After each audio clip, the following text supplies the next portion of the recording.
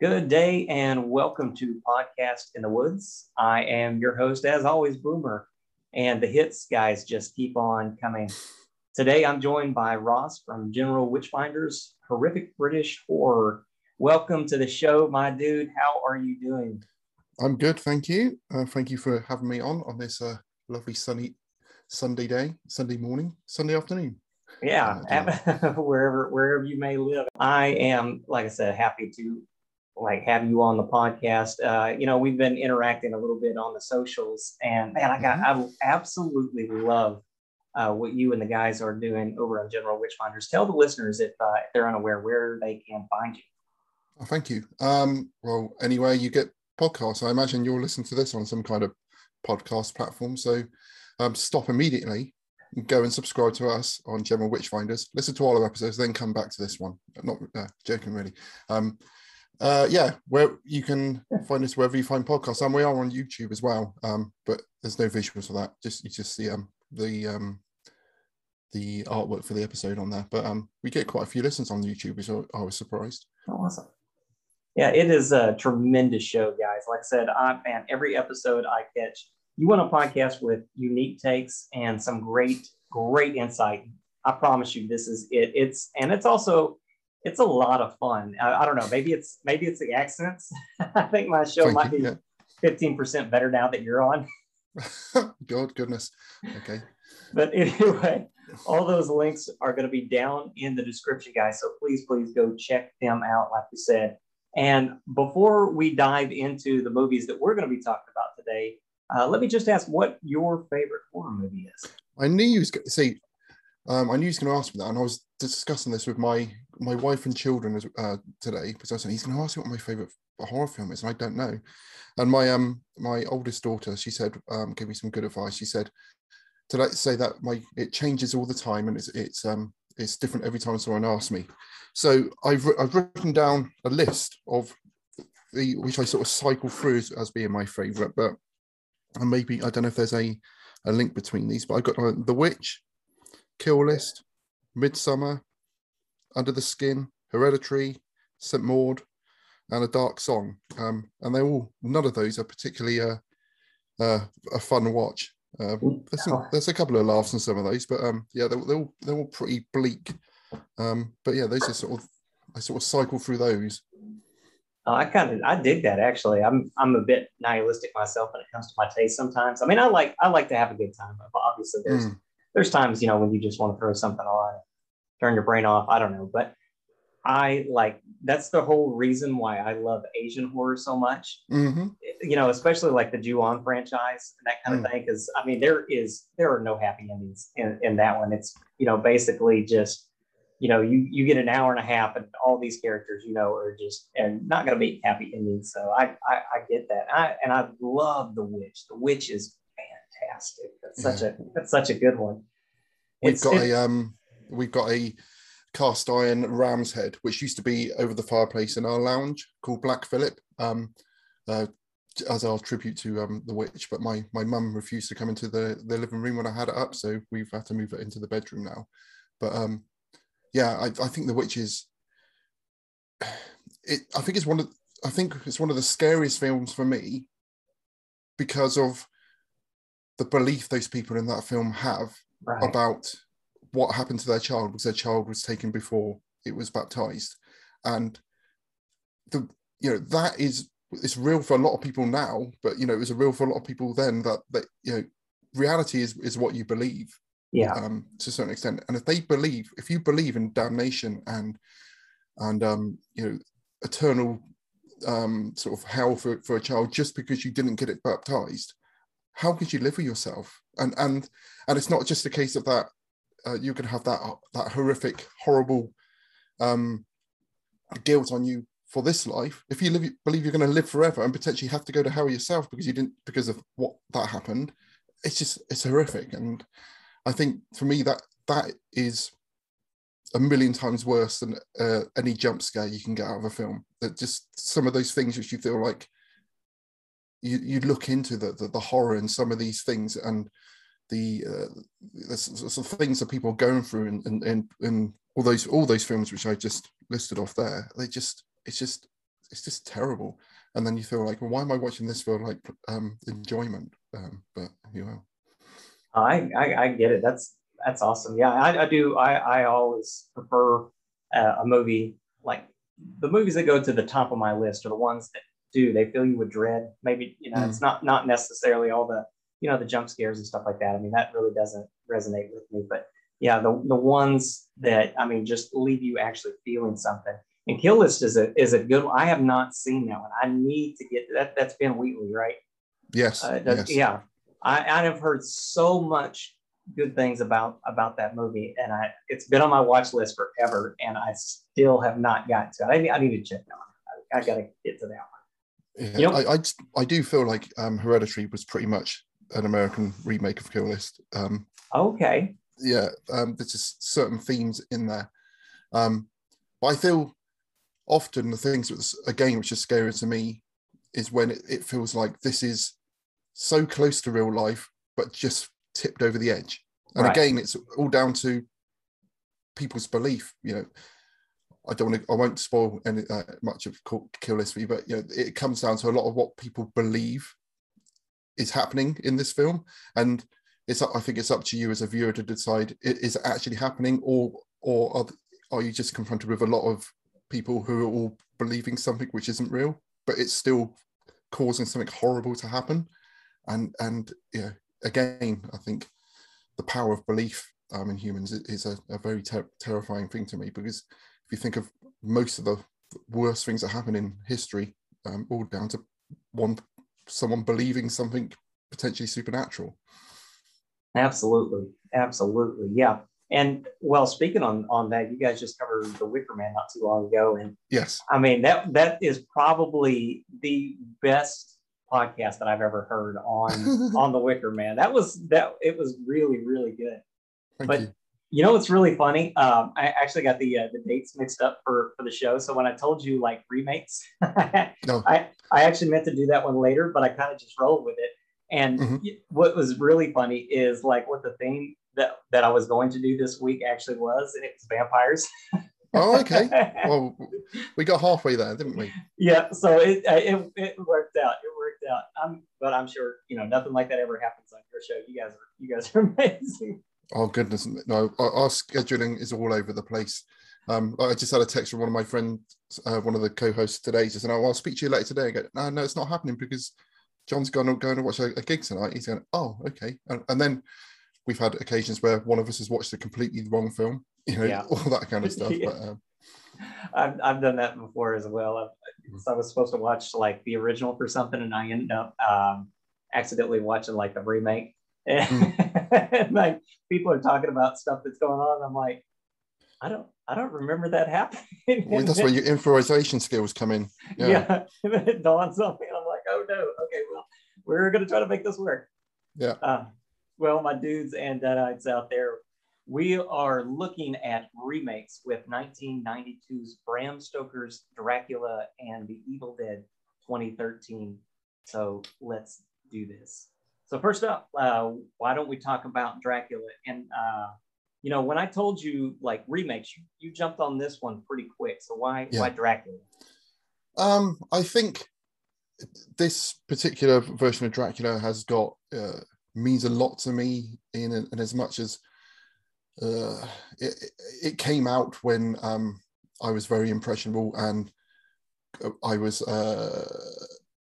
started to get my own money from a part-time job, started to sort of like, when you're a teenager and you're sort of coming to the end of, I think I was at sixth form at the time, which is kind of after school before you go to college.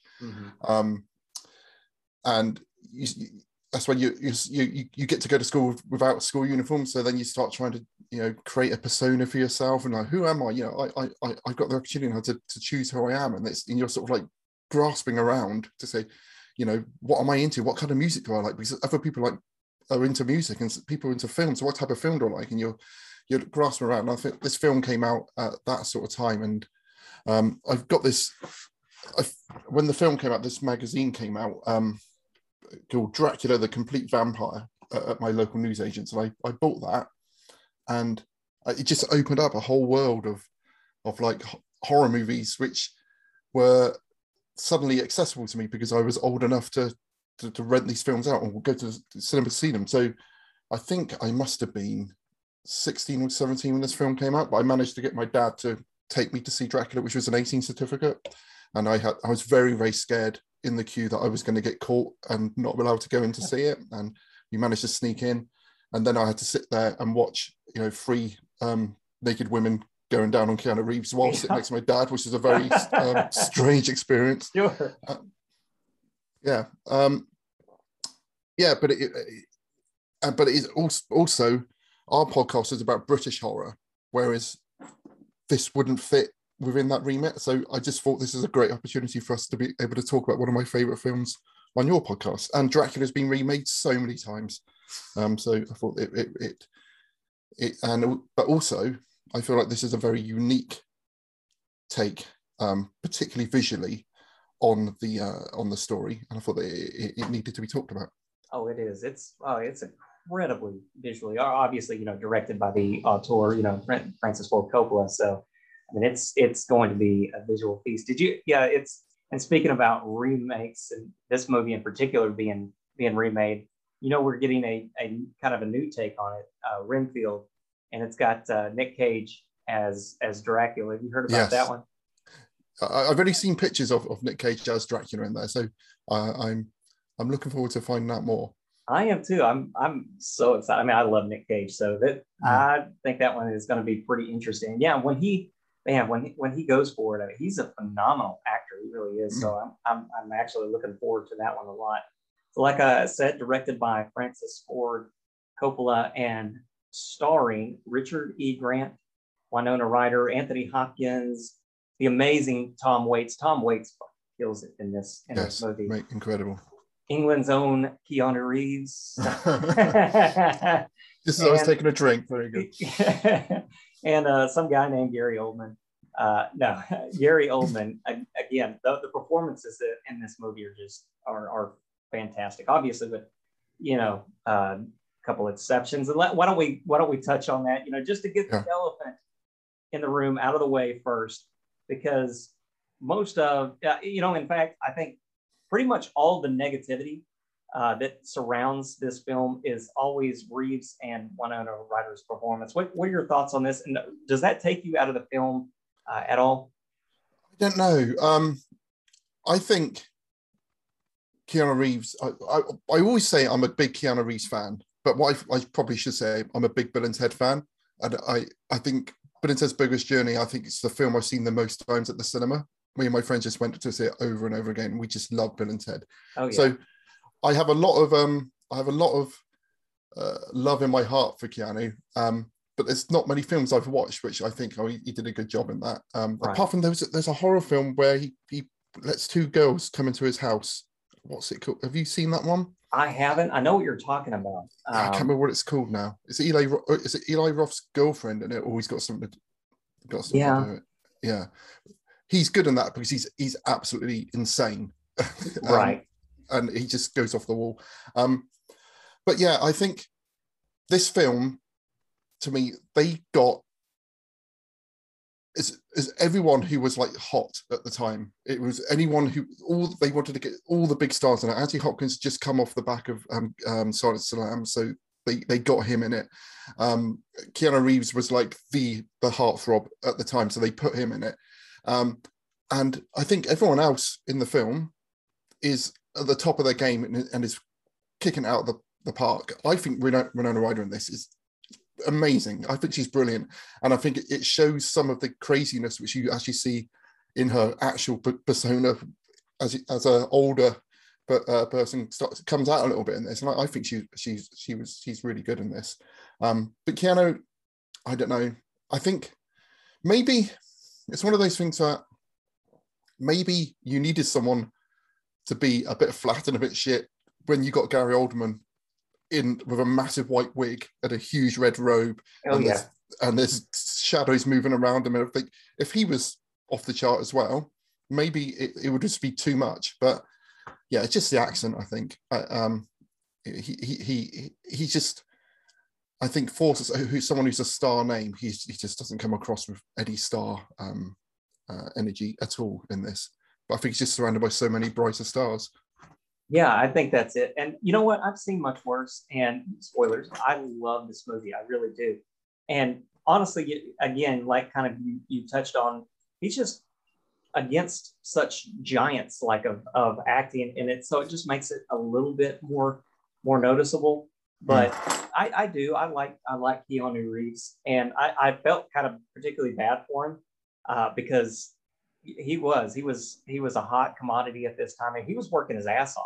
And it was like, I think it was like his fourth or fifth movie in just like a short amount of time. So probably didn't have too much time to work with like a coach. And on top of that, he was just exhausted.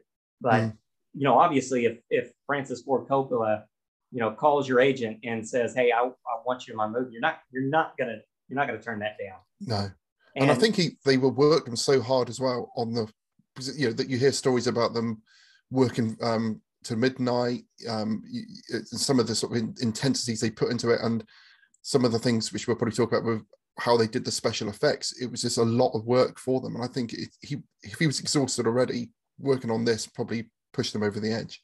Oh, absolutely, yeah.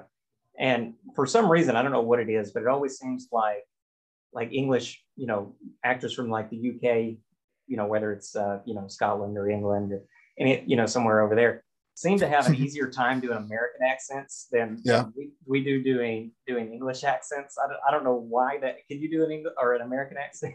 Oh gosh, no, you can't put me on this. Can't put me on the spot. You don't have to do it. I'm just no.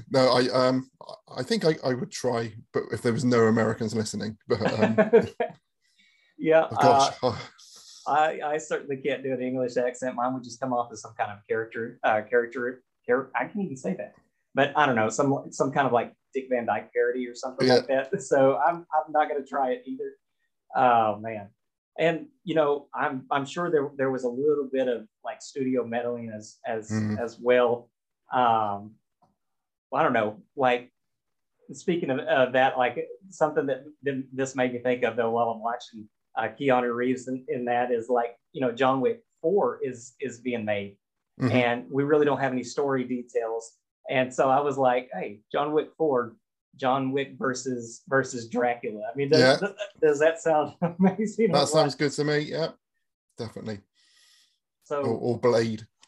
Oh yeah, Blade. I didn't even think about that one. That's awesome. But this movie though, like when it came out, it was an absolute sensation. And you didn't have those critiques. I mean, there were a little bit, but not nearly as many as kind of revisionist history. I mean, people have such a problem with that now. But like at the time, the same kind of thing with like Lost Boys. It's just become kind of popular to hate these kinds of movies. But like I said, I absolutely love it. And I mean, we start off, and let's talk about the costume design at the armor that Gary Oldman's wearing at the very beginning. That is just inspired so much. So what did you think about like the costume design and cinematography in this movie? It's I'm getting goosebumps just thinking about it, because I think it's just such a unique take to the story. I don't know if they decided we need to make this look like no Dracula ever before for any kind of like rights issues, or because I think I've heard that they had to call it Bram Stoker's Dracula because Universal were gunning for them because of they own a lot of the sort of the IP around the look of Dracula. So maybe that's why they decided we're going to make this look like no Dracula you've ever seen before, and no Dracula I've seen since, apart from Mr. Burns dressing up as Dracula in The Simpsons. It's just incredible. You can see why it won an Oscar for it. I got at the time when this came out, there was a Mike Mignola who did Hellboy, drew the comic book adaptation of this, and I had that as a teenager. I lost it unfortunately, but I managed to get that again, and just all of those that style to sort of seems to sort of lend itself so well to his art as well, and it's just inspiring. Some of it, and I know a lot of people have issue with the fact it's called Bram Stoker's Dracula, where they've taken a lot of liberties with the source material by adding in some of the love stories and some of the way they are focusing on the character of Dracula himself, where he was, you know, very the other in the story. But I just love it. I think it's so evocative. It's like the craziest stage play you would ever go and see. And even now, and I don't rewatch many films, and I own this on DVD. I hardly got any DVDs left now. I bought it on Blu-ray in order to watch it for this. And watching it now, probably for the 10th, 12th times, there's still details in the sets which I've never seen before. So, for example, when the scene where Jonathan's shaving and Dracula comes up and shaves him, and the famous licking the blade. Mm-hmm. I was watching, I was thinking, are the walls moving? And then doing some research after, the walls were moving inwards on the set. So the set was becoming smaller whilst they were filming that, to give that sense of claustrophobia. And I've seen this so many times. I've never noticed that before. It's so much detail has been put into this. That's amazing. I didn't notice it this time. I'll have to go back and watch it again just to kind of look. It's kind of like Suspiria, where you know, you watch Suspiria and you just pick up like little things every single time, like subtle hints. I mean, obviously, you know what's going on in the story, but there's a lot of stuff in that movie, whether it's in the draperies, the clouds, the backgrounds, and there's so much happening in that movie. So yeah, I'm gonna have to go back and check this out again and just kind of look for those things. And one of the things I noticed this time, which I never noticed before, is the layering of sound. There's lots of backwards audio in this, very quiet, particularly when they're in Castle Dracula at the beginning. And I was like, what is that audio? I've never noticed it before, that there's people talking backwards, like whispering in the background. Mm-hmm. And it'd be amazing to find out, what are they actually saying? Is it just backwards speech for the sake of weird backwards speech, or is there some extra layer in there which is they've added in, which I've never noticed before? Yeah, I'm sure it is. I'm sure it has something to do with that. But and you kind of spoke on it a little bit about how this differentiates. It's actually pretty faithful, but they did take a couple liberties, like you were saying, and they added in the love story element. So I've read Bram Stoker's Dracula. I really, man, it's such a good book. But which do you prefer? Like the version of Dracula is just kind of this monster force of nature, with basically no redeemable qualities to him, or do you prefer the love story that gives a bit of emotional weight to the characters and to that dynamic? I don't know. I wanted to say that the book for me is one of the earliest found footage horrors, because it's all diary extracts, newspaper articles, and all that kind of stuff. And right.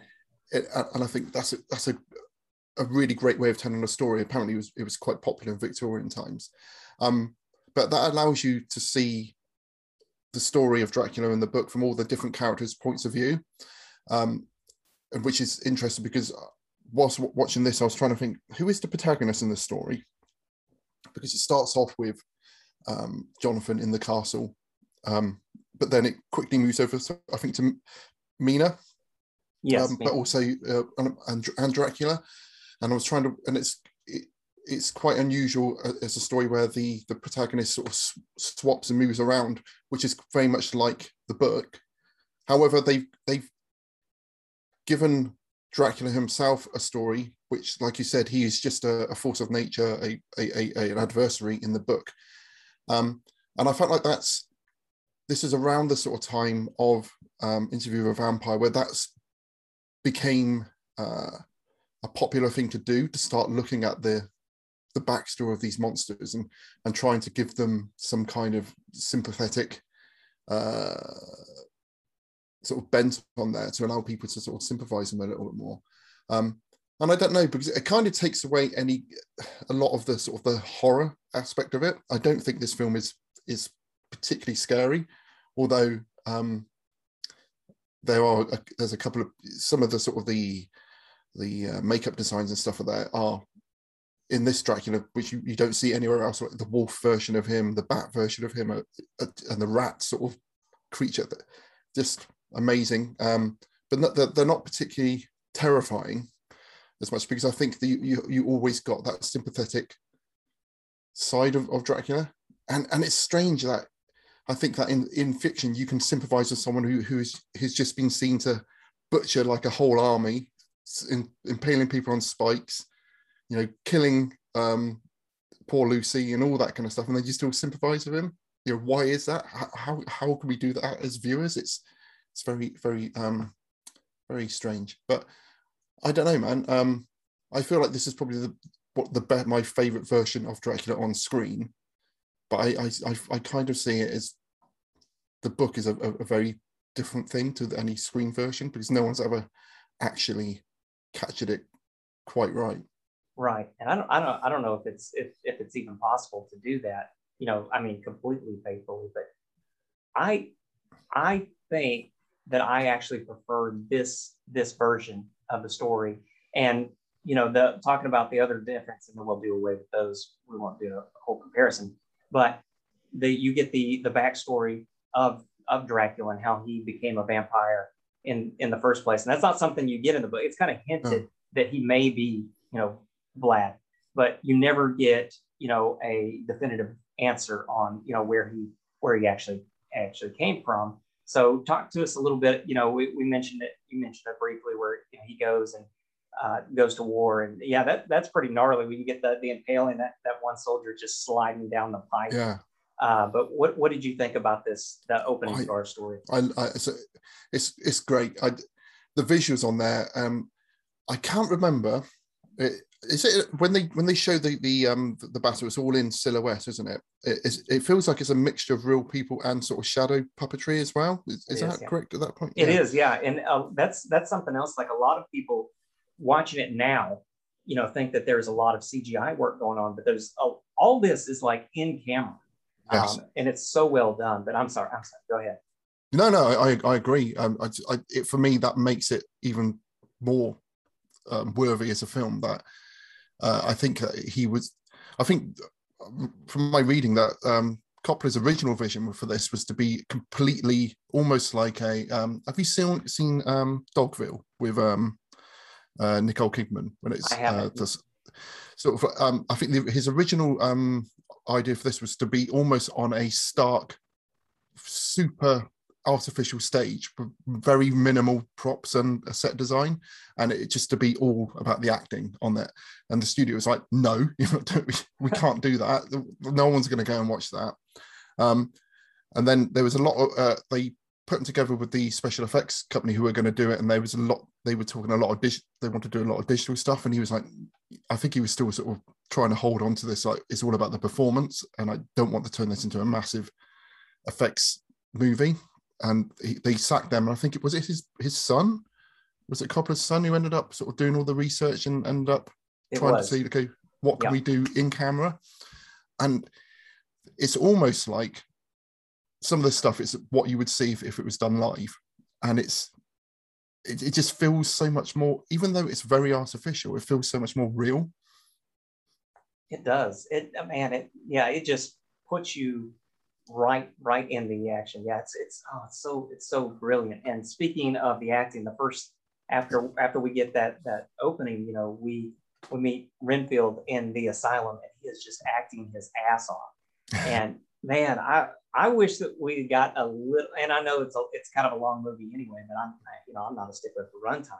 I kind of wish that we got a little bit more time with Renfield, because Tom Waits is a genius in this movie.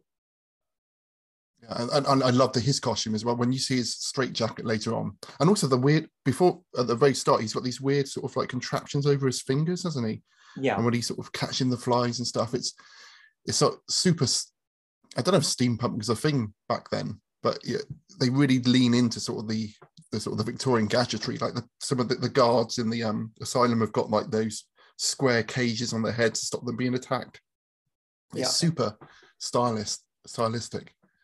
It is. And I saw this a lot younger, because my mother was a huge fan of this movie. So I saw this when I was probably 9 or so, probably too young to be watching this. And Renfield just, he creeped me out. He's just, so kind of sinister and just a bit off, and you have no idea what he's going to do next. So, oh man, I love that. It's probably, and I know Gary Oldman is phenomenal in this, and I mean it's hard to compare the two, but man, Renfield is probably my favorite character in this movie, as crazy as that may sound. No, I think he's often forgotten about because there's so many other people in there. But yes, I think you're right, and I think particularly it's just the interaction he has with Richard E. Grant when he's talking about trying to get like a bird and a kitten and a cat. Is that just the interaction we're talking about at this point? Yep. Yeah, and I think Richard E. Grant is he's a titan. I love him just as a person. He did an amazing TV series where he went to all the most expensive hotels in the world, and the first thing he would do is jump all over the bed, have a crap on the toilet, and lick all the plates. Okay. And he's just a mental, amazingly eccentric person, which I think is great. And he's just a very small flavor in this film, but it's just that interaction between him and Renfield is just perfect. Love it. I'd watch a whole film with just them two. Oh yeah, that would be great. And so we continue on from that. We get Jonathan, and he's been sent to Transylvania to handle these affairs with Dracula. And accents aside, I like the character of Jonathan in this. I think he's a very likable. Maybe that's just because it's Keanu Reeves and he's so just charismatic anyway. Yeah. I mean, the one thing about Keanu Reeves is you just kind of want to hug him. Yeah. So, he's just a lovely. You'd want him to be like your uncle or something, wouldn't you? It's just a lovely man. Yeah, he is. He's a wonderful person. But then you get these travel sequencings and some like breathtaking, just absolutely breathtaking Gothic cinematography that hits me just right in the feels. Did you ever get a chance to watch like the old, Universal monster movies or the ghost stories from like the 50s and 60s yes. that this kind of took a little bit of inspiration from? Yes. But this has got that extra layer of color. I think the use of color in this film is just phenomenal. Sort of the reds and the purples, the completely weird, strange use of purple in this film. It's lovely. It is. It's, oh my goodness, it's so well done. Yeah, it does. Like it takes those influences that it's kind of not mimicking but paying homage to, and just absolutely it just ups it to like the next level with the use of color and the angles, the shots, the wide shots in this movie that are just so good. And so you get the travel sequence with Jonathan, and he meets like the creepiest coach driver who I've ever seen in cinema history, who just kind of growls at him and drags it in. And I was trying to work out, how do they make that coach and horses look like it's floating? Because they are real horses and it's not digitally done. So I'm looking, I was trying to research it. I can't see how they can make galloping horses look like they're floating on the smoke. It's amazing. It is. I don't know. Yeah, that's something that stuck out to me as well. But it's funny, like, they do this and then, or they take them to the coach and then they go through this blue fire that's coming up from the ground. And, at this point, I'm getting like real strong note vibes if I'm Jonathan. I mean, I know it's my job, but I don't know if I would be going with them. Yeah, screw this. Yeah, it's just not a normal thing, right? No. And then we meet Gary Oldman's Dracula, and the use of like the living shadows in here is just superb. Walk us through that, like when he meets Dracula for the first time. Oh, it's just the castle for starters is one of the most amazing castles, apart from the Fortress of Ultimate Evil in Time Bandits. Those are my two favorite castles of all time in cinema history. And again, the amount of detail, and you think of these enormous physical sets with some matte painting, but again, proper matte painting, beautiful stuff. But yeah, when Dracula arrives, it's like everyone knows Dracula looks at Bela Lugosi. That is what you're expecting. You're not expecting this almost Japanese looking, not even barely human creature coming to the door. but also Gary Oldman puts he feels likable despite his appearance, non-human look. Yeah. When he smiles and the friendly, he puts across a creepy, dangerous vibe, but also kind of likable and friendly at the same time. Yeah. But yes, like you said, he's carrying a light, so there's a light source on him, but you got the shadows moving very subtly to start off with. Like you think he's coming from one direction, and then the character beat was somewhere else, or dialogue will be being said, and Dracula, the human being, as it were, is maybe holding his feelings in, but his real feelings are being expressed through what the vampire's doing, through the shadows doing. So like grabbing Jonathan's throat or things like that, or even like knocking things over later on. The shadow is a physical thing where it's moving objects around. It's brilliant. It is. And just as an aside, I want one of these robes. That was with the red robe. It was so cool. Yes. Well, a lot of the stuff in this, when he first gets to London, the outfit that he's wearing there, I'm like, man, I would still rock this today. I said to my wife, I want to dress like Harker in this. When he turns up in that big coat with the bowler hats and stuff, yeah, it looks amazing. It is just so fucking suave. So Dracula is buying property around London, and he becomes basically the first house flipper. And so therefore he's not just the origin of vampirism, but like reality TV as well, I guess. Yeah. Oh man, it's so funny. But the next thing we get Lucy, or introduced to Lucy, and she's talking about how she doesn't have any proposals during this age, and she kind of, feeling like an old spinster at 20. Was she 18 or 20, something like that? Yeah, I think she's 20. Yeah, I believe. Yeah. And I don't understand that, because she totally runs every single room that she is in.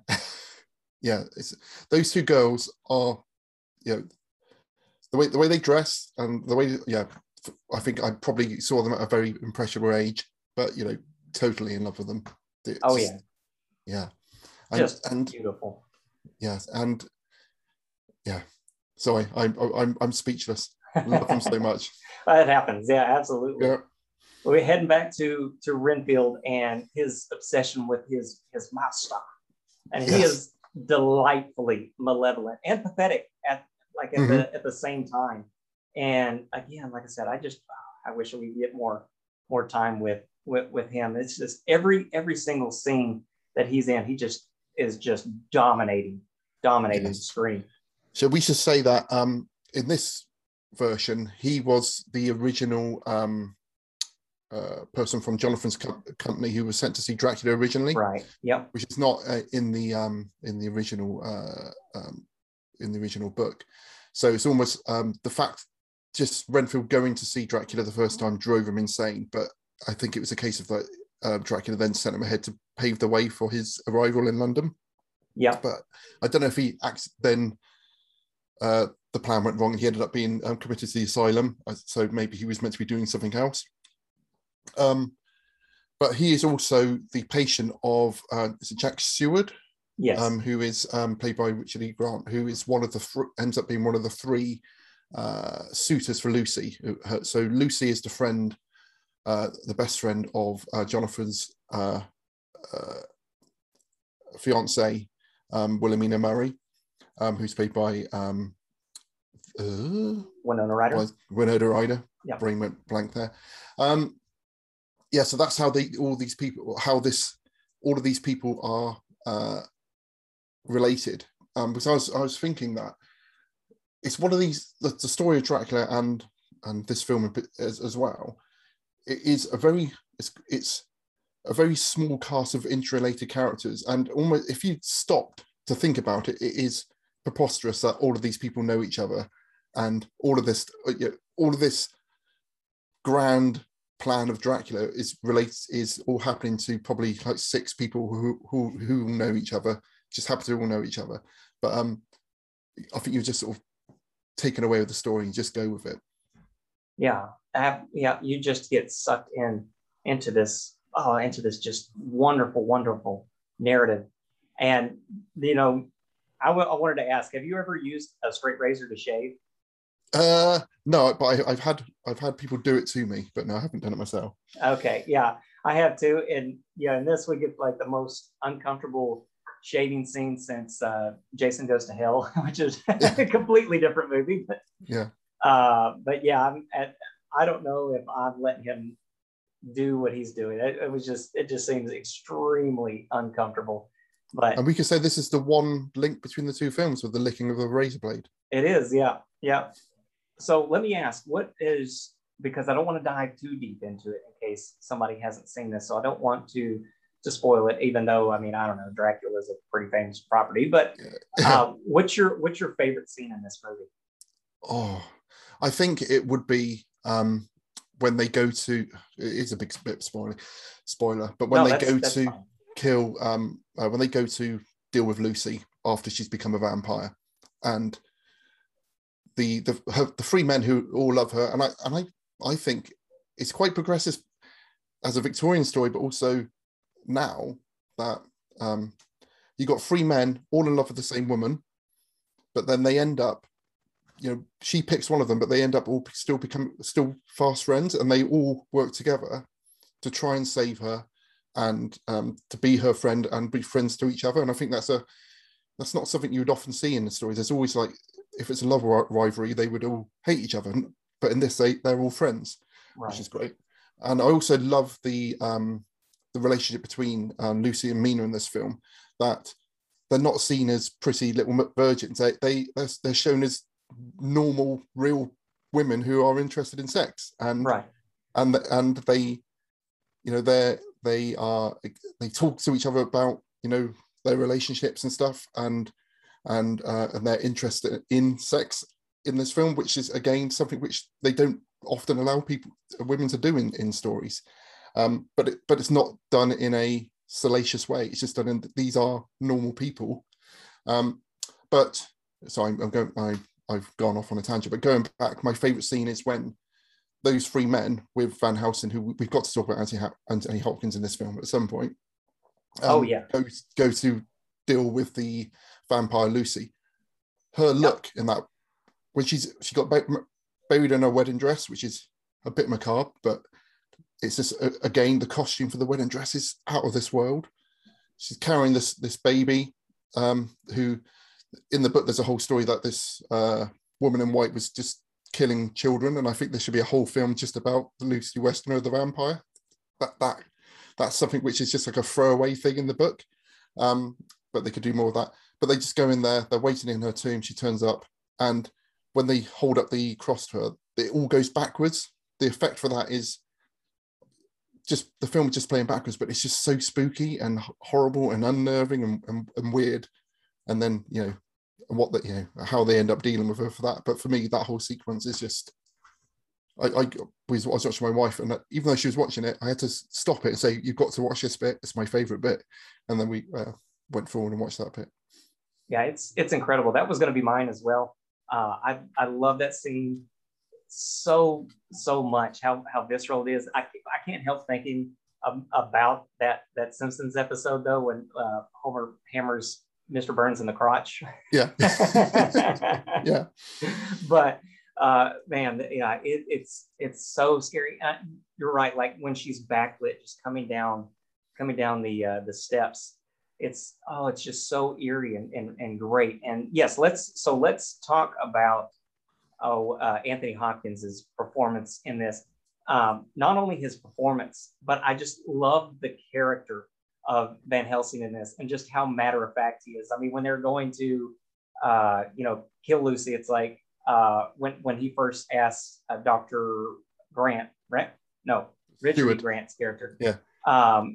And I forget exactly how he says it, but something about how they're just gonna go stake her through the heart and cut off her head. Like, he's just so matter of fact through this entire thing. So yeah, what did you think about his performance, his character?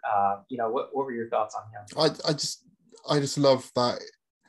It feels like Anthony Hopkins is running off of that success of Hannibal Lecter, and it's like, I can do whatever I want, and I'm Anthony Hopkins, so therefore I can get away with it. And he's just over the top. Some of the way he talks so fast, but then suddenly slows down for no apparent reason.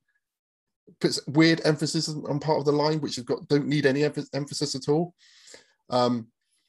He got this bizarre accent, which doesn't sound Dutch to me, but it's kind of like Amsterdam via Port Talbot or something. But he is incredible. He's such a strong presence in this film.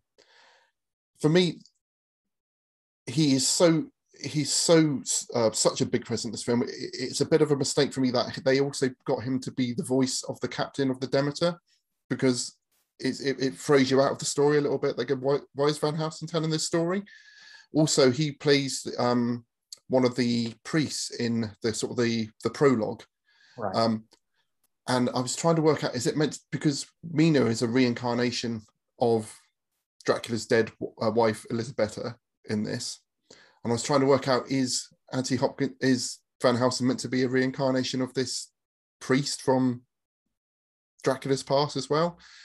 So those two things, I think it sort of it's up there with John Rhys Davies doing the voice of the Ents in Lord of the Rings. It's like, it just sounds so much like Gimli. Why are you doing this? It's just throwing me out of the story a little bit. But that aside, yeah, he's just he's so bizarre. And they almost make him out to be slightly supernatural as well, because there's that whole scene where he's sort of standing out in the kind of weird swamp-like garden of after they've given Lucy multiple blood transfusions, and lighting his tiny, very thin little cigars, and he sort of disappears, and his voice is sort of echoing around, and then he appears again. And it's like, what I've tried was, again, 20 odd years after, I'm still trying to work out what are they doing with that? Why have they done that? Is he just trying to scare them, or is he got some kind of supernatural powers? I don't know. Very strange choices, but this film is full of absolutely mental, strange choices, which still just make it lovely and weird. Yeah, it does. And I never put that together about the priest angle. I mean, I noticed it, but I always kind of thought that maybe, he was just an ancestor. But yeah, I mean, this film deals heavily in, all kinds of supernatural themes, not just vampirism, but that does make a whole lot of sense to tie those two things together. So yeah, that's really interesting. And you're right, Anthony Hopkins is just, oh man, he's just such a powerhouse in this. And man, I didn't notice the accent at all, but of course I don't notice a whole lot of accents or dialects, especially European when it comes to that thing. I always just thought he was playing an American for some reason, probably because I'm American. Yeah. But so I never thought about that. It didn't take me out at all. And yeah, as far as like him being the captain or anything, I didn't even think he was the captain. I thought it was just, he was just kind of, I don't know, recounting events of the story. But I don't know, man. I'm gonna have to go back and rewatch it. I might rewatch this today just to kind of check these different things out. When I originally suggested this, I was thinking, I hope he likes this, because it is a bit of a old, acquired taste. So I'm really glad you like it, man. Oh, I love this movie so much. Yeah, it's just brilliant. And so Mina and Dracula, they have really a strong dynamic, and Mina ends up choosing to join him, but ultimately, because of her love for him, puts him out of his misery at the end. Again, I know I'm spoiling things. Spoiler alert. Sorry, I should have said that first. I'll put that in there. But what did you think about the ending of this film? I don't know, because for me, watching it this time round, I felt like the bits which I was really interested in were just rocketed through. So the whole Harker in Dracula, in Castle Dracula, the Voyage of the Demeter, Lucy becoming a vampire, and then her life as a vampire. It was almost, that went at like double speed. But then the whole love story between Mina and Dracula, it dragged a little bit for me. Mm-hmm. and I love this sort of the dynamism and of the chase to try and get to Castle Dracula before the sun comes down, and the battle between the Dracula's sort of gypsies and the three sort of action heroes, and then it felt like it slowed down for the almost like the redemption side of things. And even though I feel like they did a lot to make you compassionate and sympathetic towards Dracula, at the end of all things, I didn't feel like he deserved this redemption.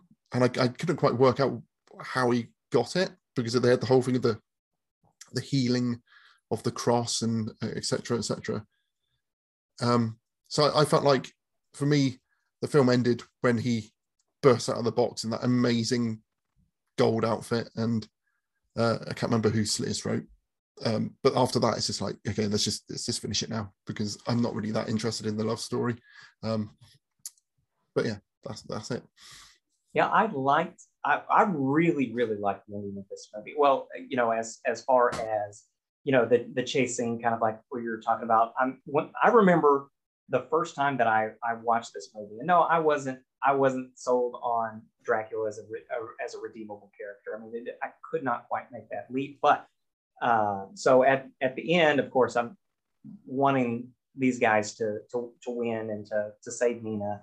And when they're chasing him down, and you're getting the sun setting and all that, I was on the edge of my seat. Yes, like the entire time that this was going on. And I don't know. I mean, it seemed like they kind of put him away a little too easily. But as far as the chase and everything goes, man, I love that part so much. Well, before we get into our ratings of this film, is there anything else that you want to touch on?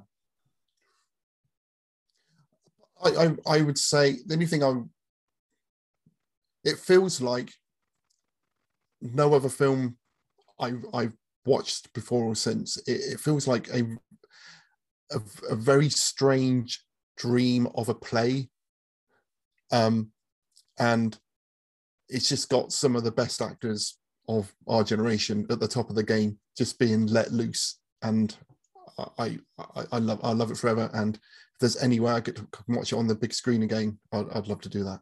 Oh, that would be incredible. Yeah, that would be really. I'm gonna have to be on the lookout for that, because they do re-release films sometimes, for not only festivals but different times of the year. I'm gonna have to check that out. Hopefully. And the music.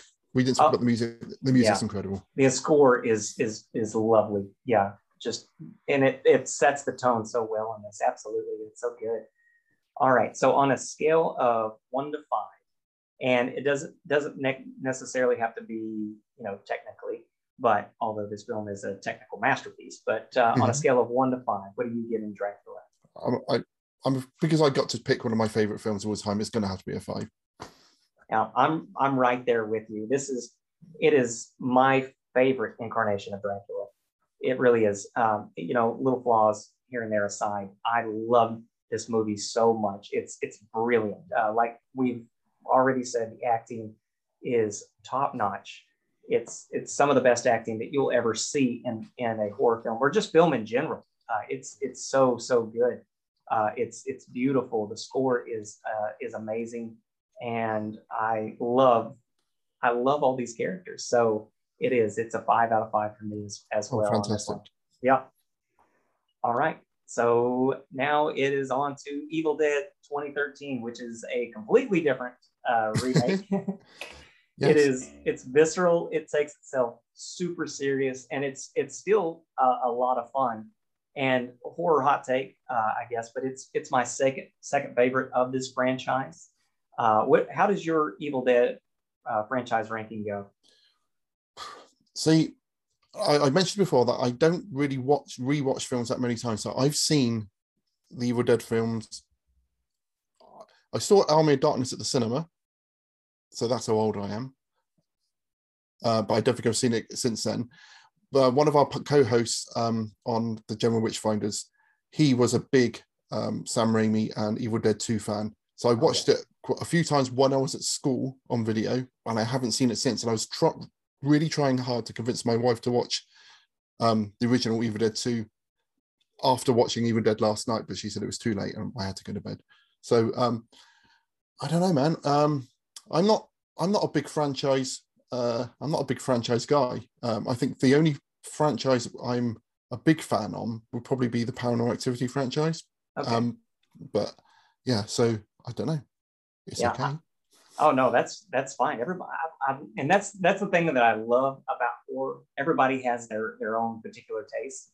And I'm not the biggest franchise. I mean, I have different franchises that I like more than others, but I don't necessarily subscribe to the big ones that everybody always falls in love with. And I mean, you give me something that is brilliant, and I'm going to prefer that over just fanning over particular franchise. I mean, some of the films that we've already talked about, I love the Devil's Candy.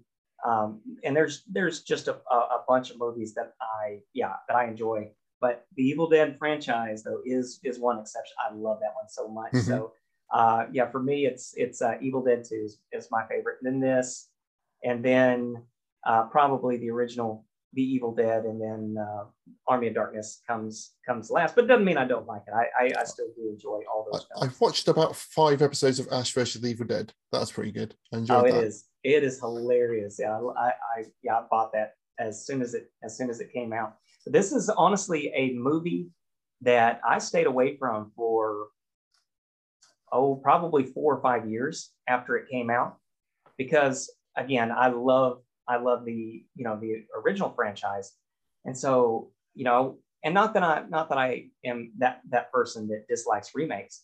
I'm like, man, it's the original is, they're so good. How are they gonna make this? How are they gonna do this justice? What's gonna happen in it? And I just pictured them being all slapsticky and kind of silly with the new one. And I just didn't think it would work. And even when sort of positive reviews started coming out about this, I still was a little hesitant. And then finally I watched it. I'm like, man, this is really, really good. So talk us through like kind of what your first experience was and like how you came to this film. So when what year did you say this was made? It was 2013. Yeah, so I was mentioning this to one of my colleagues at work, saying I'm doing these 2 films for this podcast, and he was saying, "Oh, 2013." He said, "No," I was going, "No, it's like 2019 or something like that." In my mind, this is a much newer film than it actually is. My wife loves Evil Dead, and she really wanted to watch this film. So we rented it out when it originally came out, which again, like I said, I thought was a couple of years ago, not nearly 10. It's one of those films I feel like it would be a much better experience watching in a cinema with a group of people. It feels to me like almost like a ride. Yeah. In as much as it's they're going out of their way to make people as grossed out and as shocked as they possibly can with some of the effects and some of the scares on there. And I imagine if you was in a room with a lot of people all screaming and shouting at the same time, it would be an excellent experience. But I'm not sure for me. I'm not sure how well it's like a sitting on the sofa experience for me. Okay, so we get introduced to these characters, and these characters are nothing compared to the ones in Dracula. But we get David and his girlfriend Natalie, friends Olivia, Eric, and his sister Mia. Were you on board with this merry band of meat puppets, or yeah? I don't know. So for me, I was really interested in that dynamic, because it felt when they were all introduced at the beginning, when you're trying to work out what the relationships are between people, why is there an animosity between the two guys there. I felt like the girlfriend Natalie, I felt like she was a little bit underdeveloped, because I wasn't sure. She's just like, this is my girlfriend, it looks as if there was quite a bit cut out of her story. Right. But yeah, I really enjoyed sort of trying to work out what the relationship was and why they were there and why they were going to this disgusting cabin, which I was thinking, was this like someone's like holiday home? Because I can't imagine anyone wanting to come and spend a holiday here. It's disgusting. Yeah, it's terrible. It's like the Texas Chainsaw Massacre cabin. Yeah. No, it was like David and Mia's parents or grandparents' cabin that they hadn't been to in years or something like that. But that is the one thing, though, that this film does better than probably 90% of the movies out there is the setup of this and why they're going to the cabin in the first place. Because it so easily could have been just, okay, this is a group of friends, and we've seen it 100 times before, where they're going to this cabin to party, and then terrible things start happening to them. But they have a legitimate reason to go there, and that's that they're trying to get Mia off of drugs. So they're isolating themselves in this location. And man, I thought that was just brilliant. The first time I saw it, I'm like, oh, okay, this makes so much sense. Like, why can't we put, just a little bit of thought into more of this stuff? It gave them a great excuse not to leave as well. Right. Because so often, particularly in modern things, you feel like just get in the car and leave because, or go and call the police or something. Whereas, we had two of the friends say to the we've tried this at least once before, and she will try and leave, and we've got to, doesn't matter what she says, what excuse she gives, we've got to keep her here. And I thought that was a clever way round that sort of way out for the characters in the story. It was so clever. Yes, the whole thing, like it speaks to something that is you don't often see, you're right, in modern horror, which is logic. There is a logical reason for these things happening. And of course, if you're dealing with that kind of terrible situation, yes, it's going to be bad for that person, and they're going to try anything they can to get out of that situation. And you're right. There's anytime some kind of weird stuff starts happening, everybody just either ignores it or there's some kind of stupid excuse. I talked about this on a previous podcast one time where, you'll have like a axe wielding maniac outside and somebody's like, oh, it was just the wind. Like, you're like, what? Somebody trying to beat down the door is not the goddamn wind. But you're right, you're absolutely right. In this one, they have this built-in reason of why that she may be experiencing some of these things, and it's not just there's a bunch of crazy stuff going on, so we're gonna leave.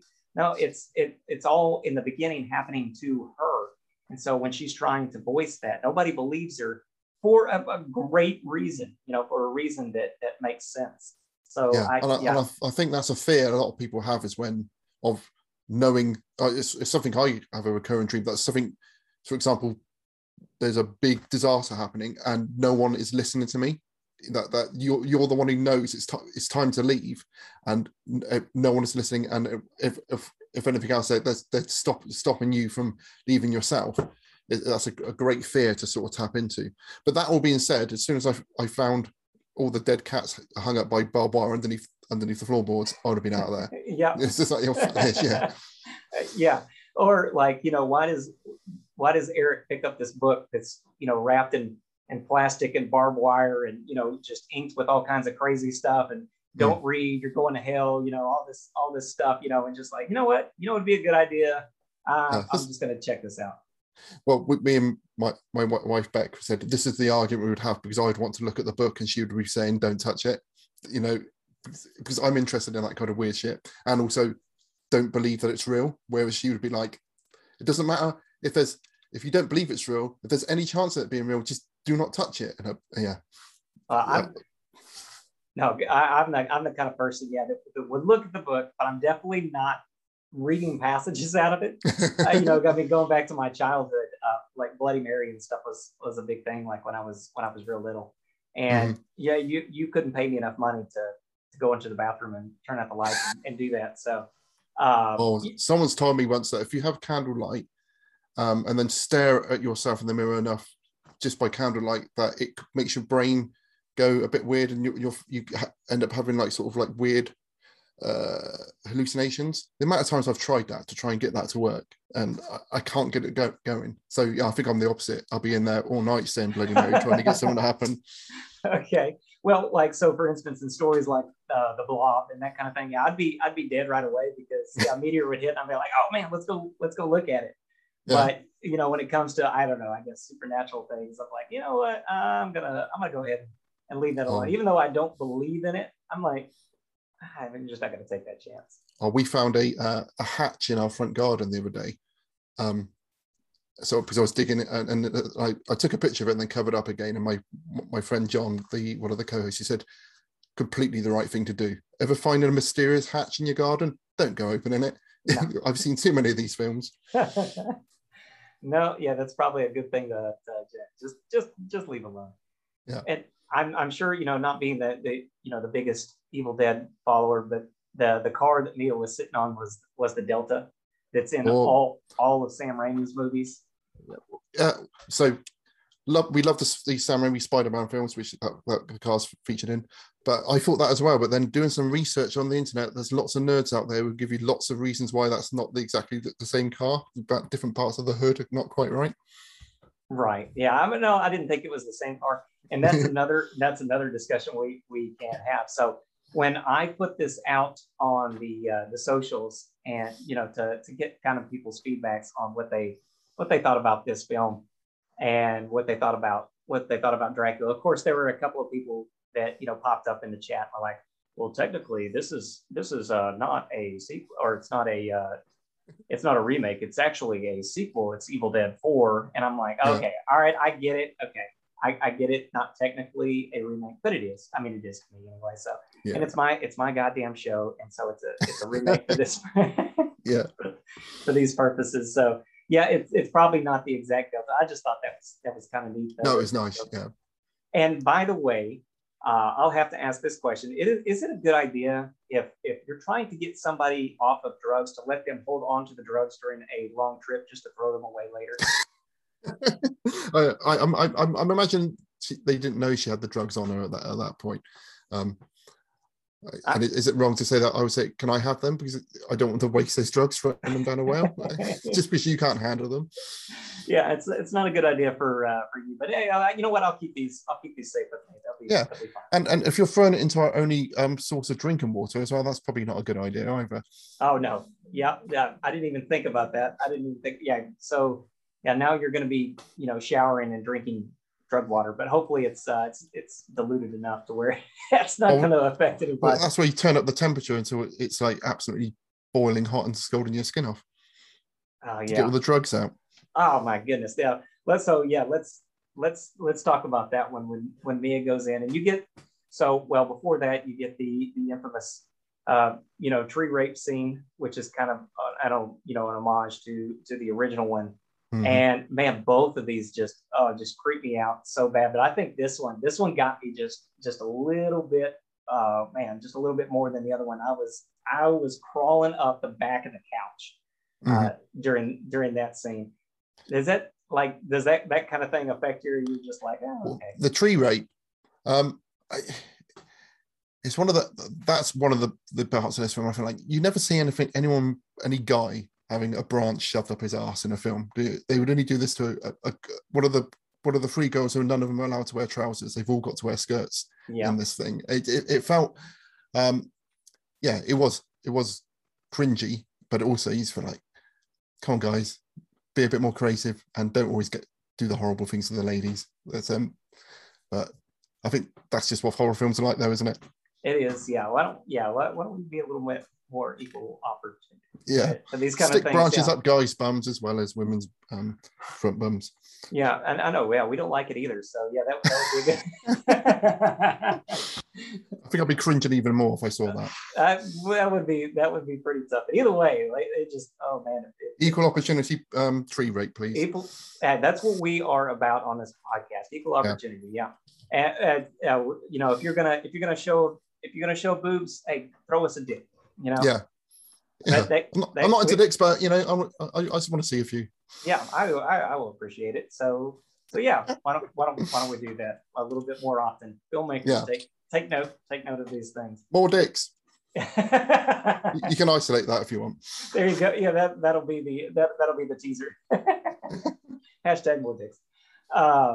So yeah, then we get that, and everybody is, they're not believing what happened, and she tries to get away. The one thing though that I cannot stand every time that this happens, that I see it, where some kind of apparition or entity or whatever appears in the road, and they always swerve. I'm like, man, I'm running that fucker down, Especially if it's an apparition of herself. I couldn't work it out. Was it her or the girl we saw at the beginning? It was not the girl that we saw at the beginning. It was like a foreshadowing. It was the whatever they call the entity. It was the demon, the Kandarian demon lady. It was. But was that her? Because I couldn't work that out. Was the thing that came out of the ground her? No, it wasn't her. Oh, okay, so I completely misread this film then. No, yeah, just a female demon was who it was. It wasn't her, but that would have been pretty good if they would have used her like this. That would have been pretty interesting. So going back to like the shower and I don't know, the kills in this are just so over the top. Yeah. What did you think? And I don't know, your particular tastes as far as everything. Like, are you a gore person? I mean, what did you think about the effects in this film? I don't know. I'm all about the dread of something horrible happening, and often my favorite films are where like that horrible thing either doesn't happen or you don't see it. So I think I often get in arguments with people about Blair Witch because I say nothing happens in that film, and I said the whole thing's about nothing happening, and then just the fact that the story behind why they were standing in the corner staring, it's because they're not looking at the horrible thing happening behind them. Right. That is my kind of dread. And I can remember the first time watching this film, of watching someone getting cut in half with a chainsaw, and just looking to see how much longer the film was going on, and thinking, oh, am I that desensitized to this sort of stuff now that that amount of blood is a little bit boring? I love special effects, and American Werewolf in London is something we're going to be doing in a couple of weeks on our podcast, and the effects in that incredible. I love physical effects and the amount of work going into them. But I don't think I get scared or affected that much by I think the guy, what's it called? One with Franco getting his arms trapped in a boulder, then he has to cut it through with his penknife. Oh, 100, is that 127 hours? Something like that, isn't it? Yes. Yeah. And I think they do the bit when he cuts the nerve with like an animation or something, don't they? Something weird. They do something weird with that, and that was more horrific to me than some of the arms being pulled off in this, because I think it was just like overload of blood and guts, and it was like it looks great, but it's not doing anything to me in as much as scaring me. Right. But like I said, if there was loads of people all freaking out in the cinema, I think I'd be right up there with them, enjoying it.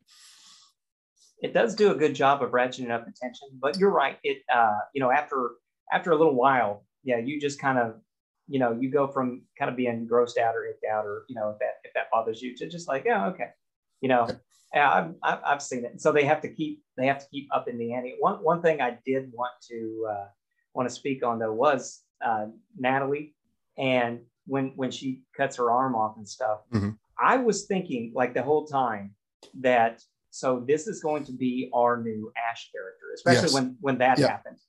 Mm-hmm. And so I love how this kind of turned it on its head, and no, she didn't end up that, as the main character, because it just gave you something different. And I really loved and felt for Mia as a character.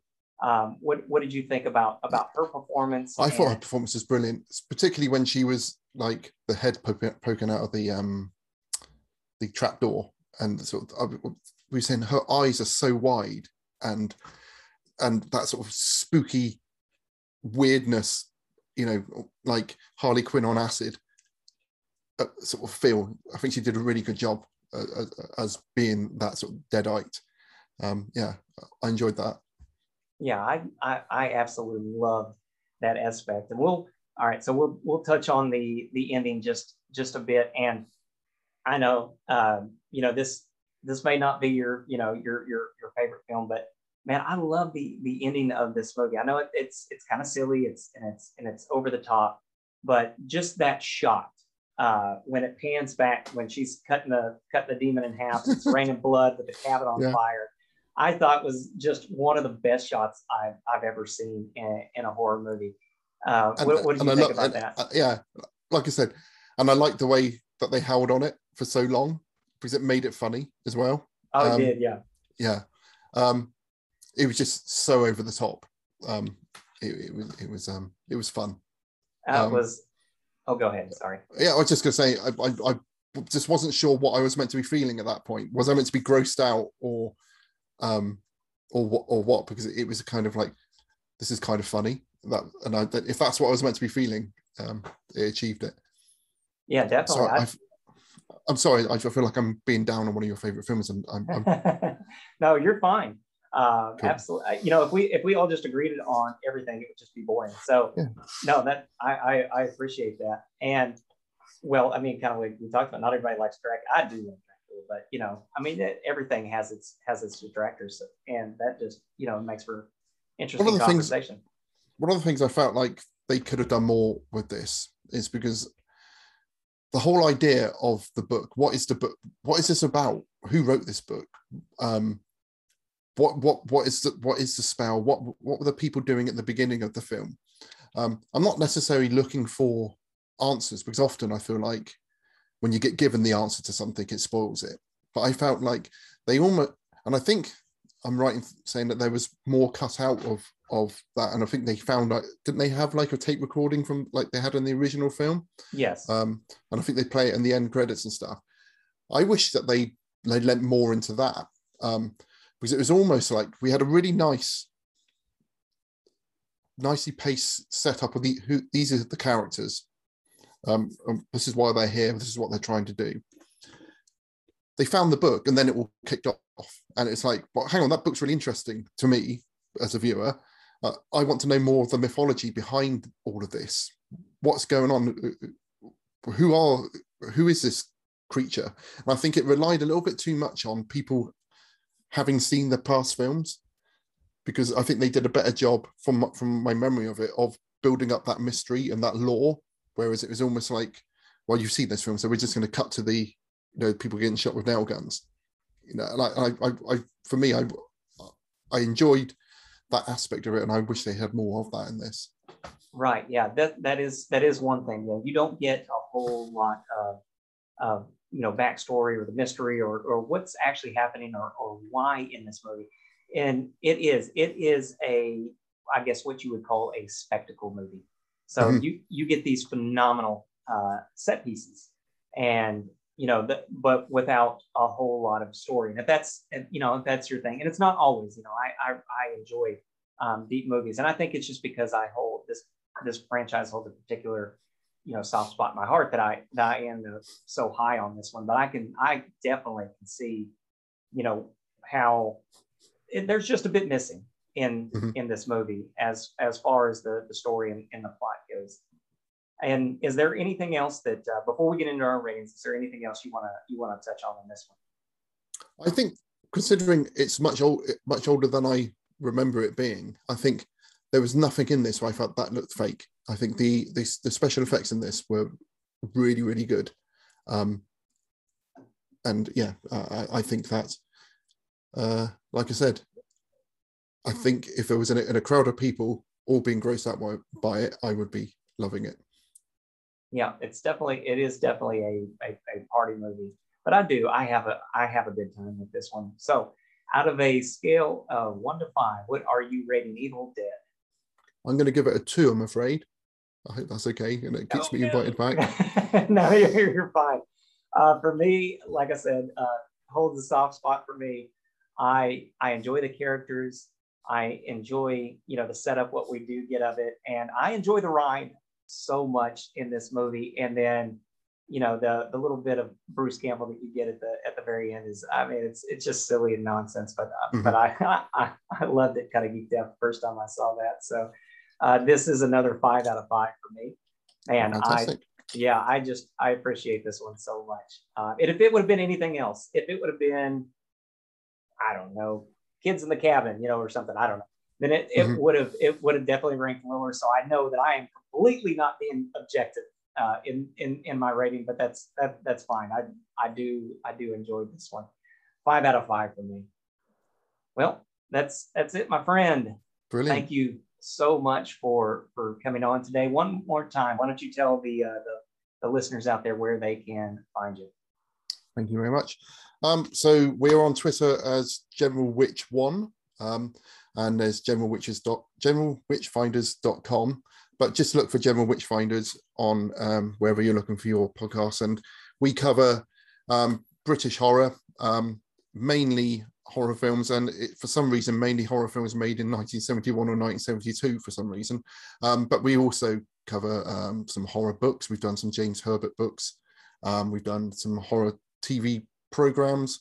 So if you like Christopher Lee, I think Christopher Lee is our most featured actor in all of our stuff. Definitely check us out.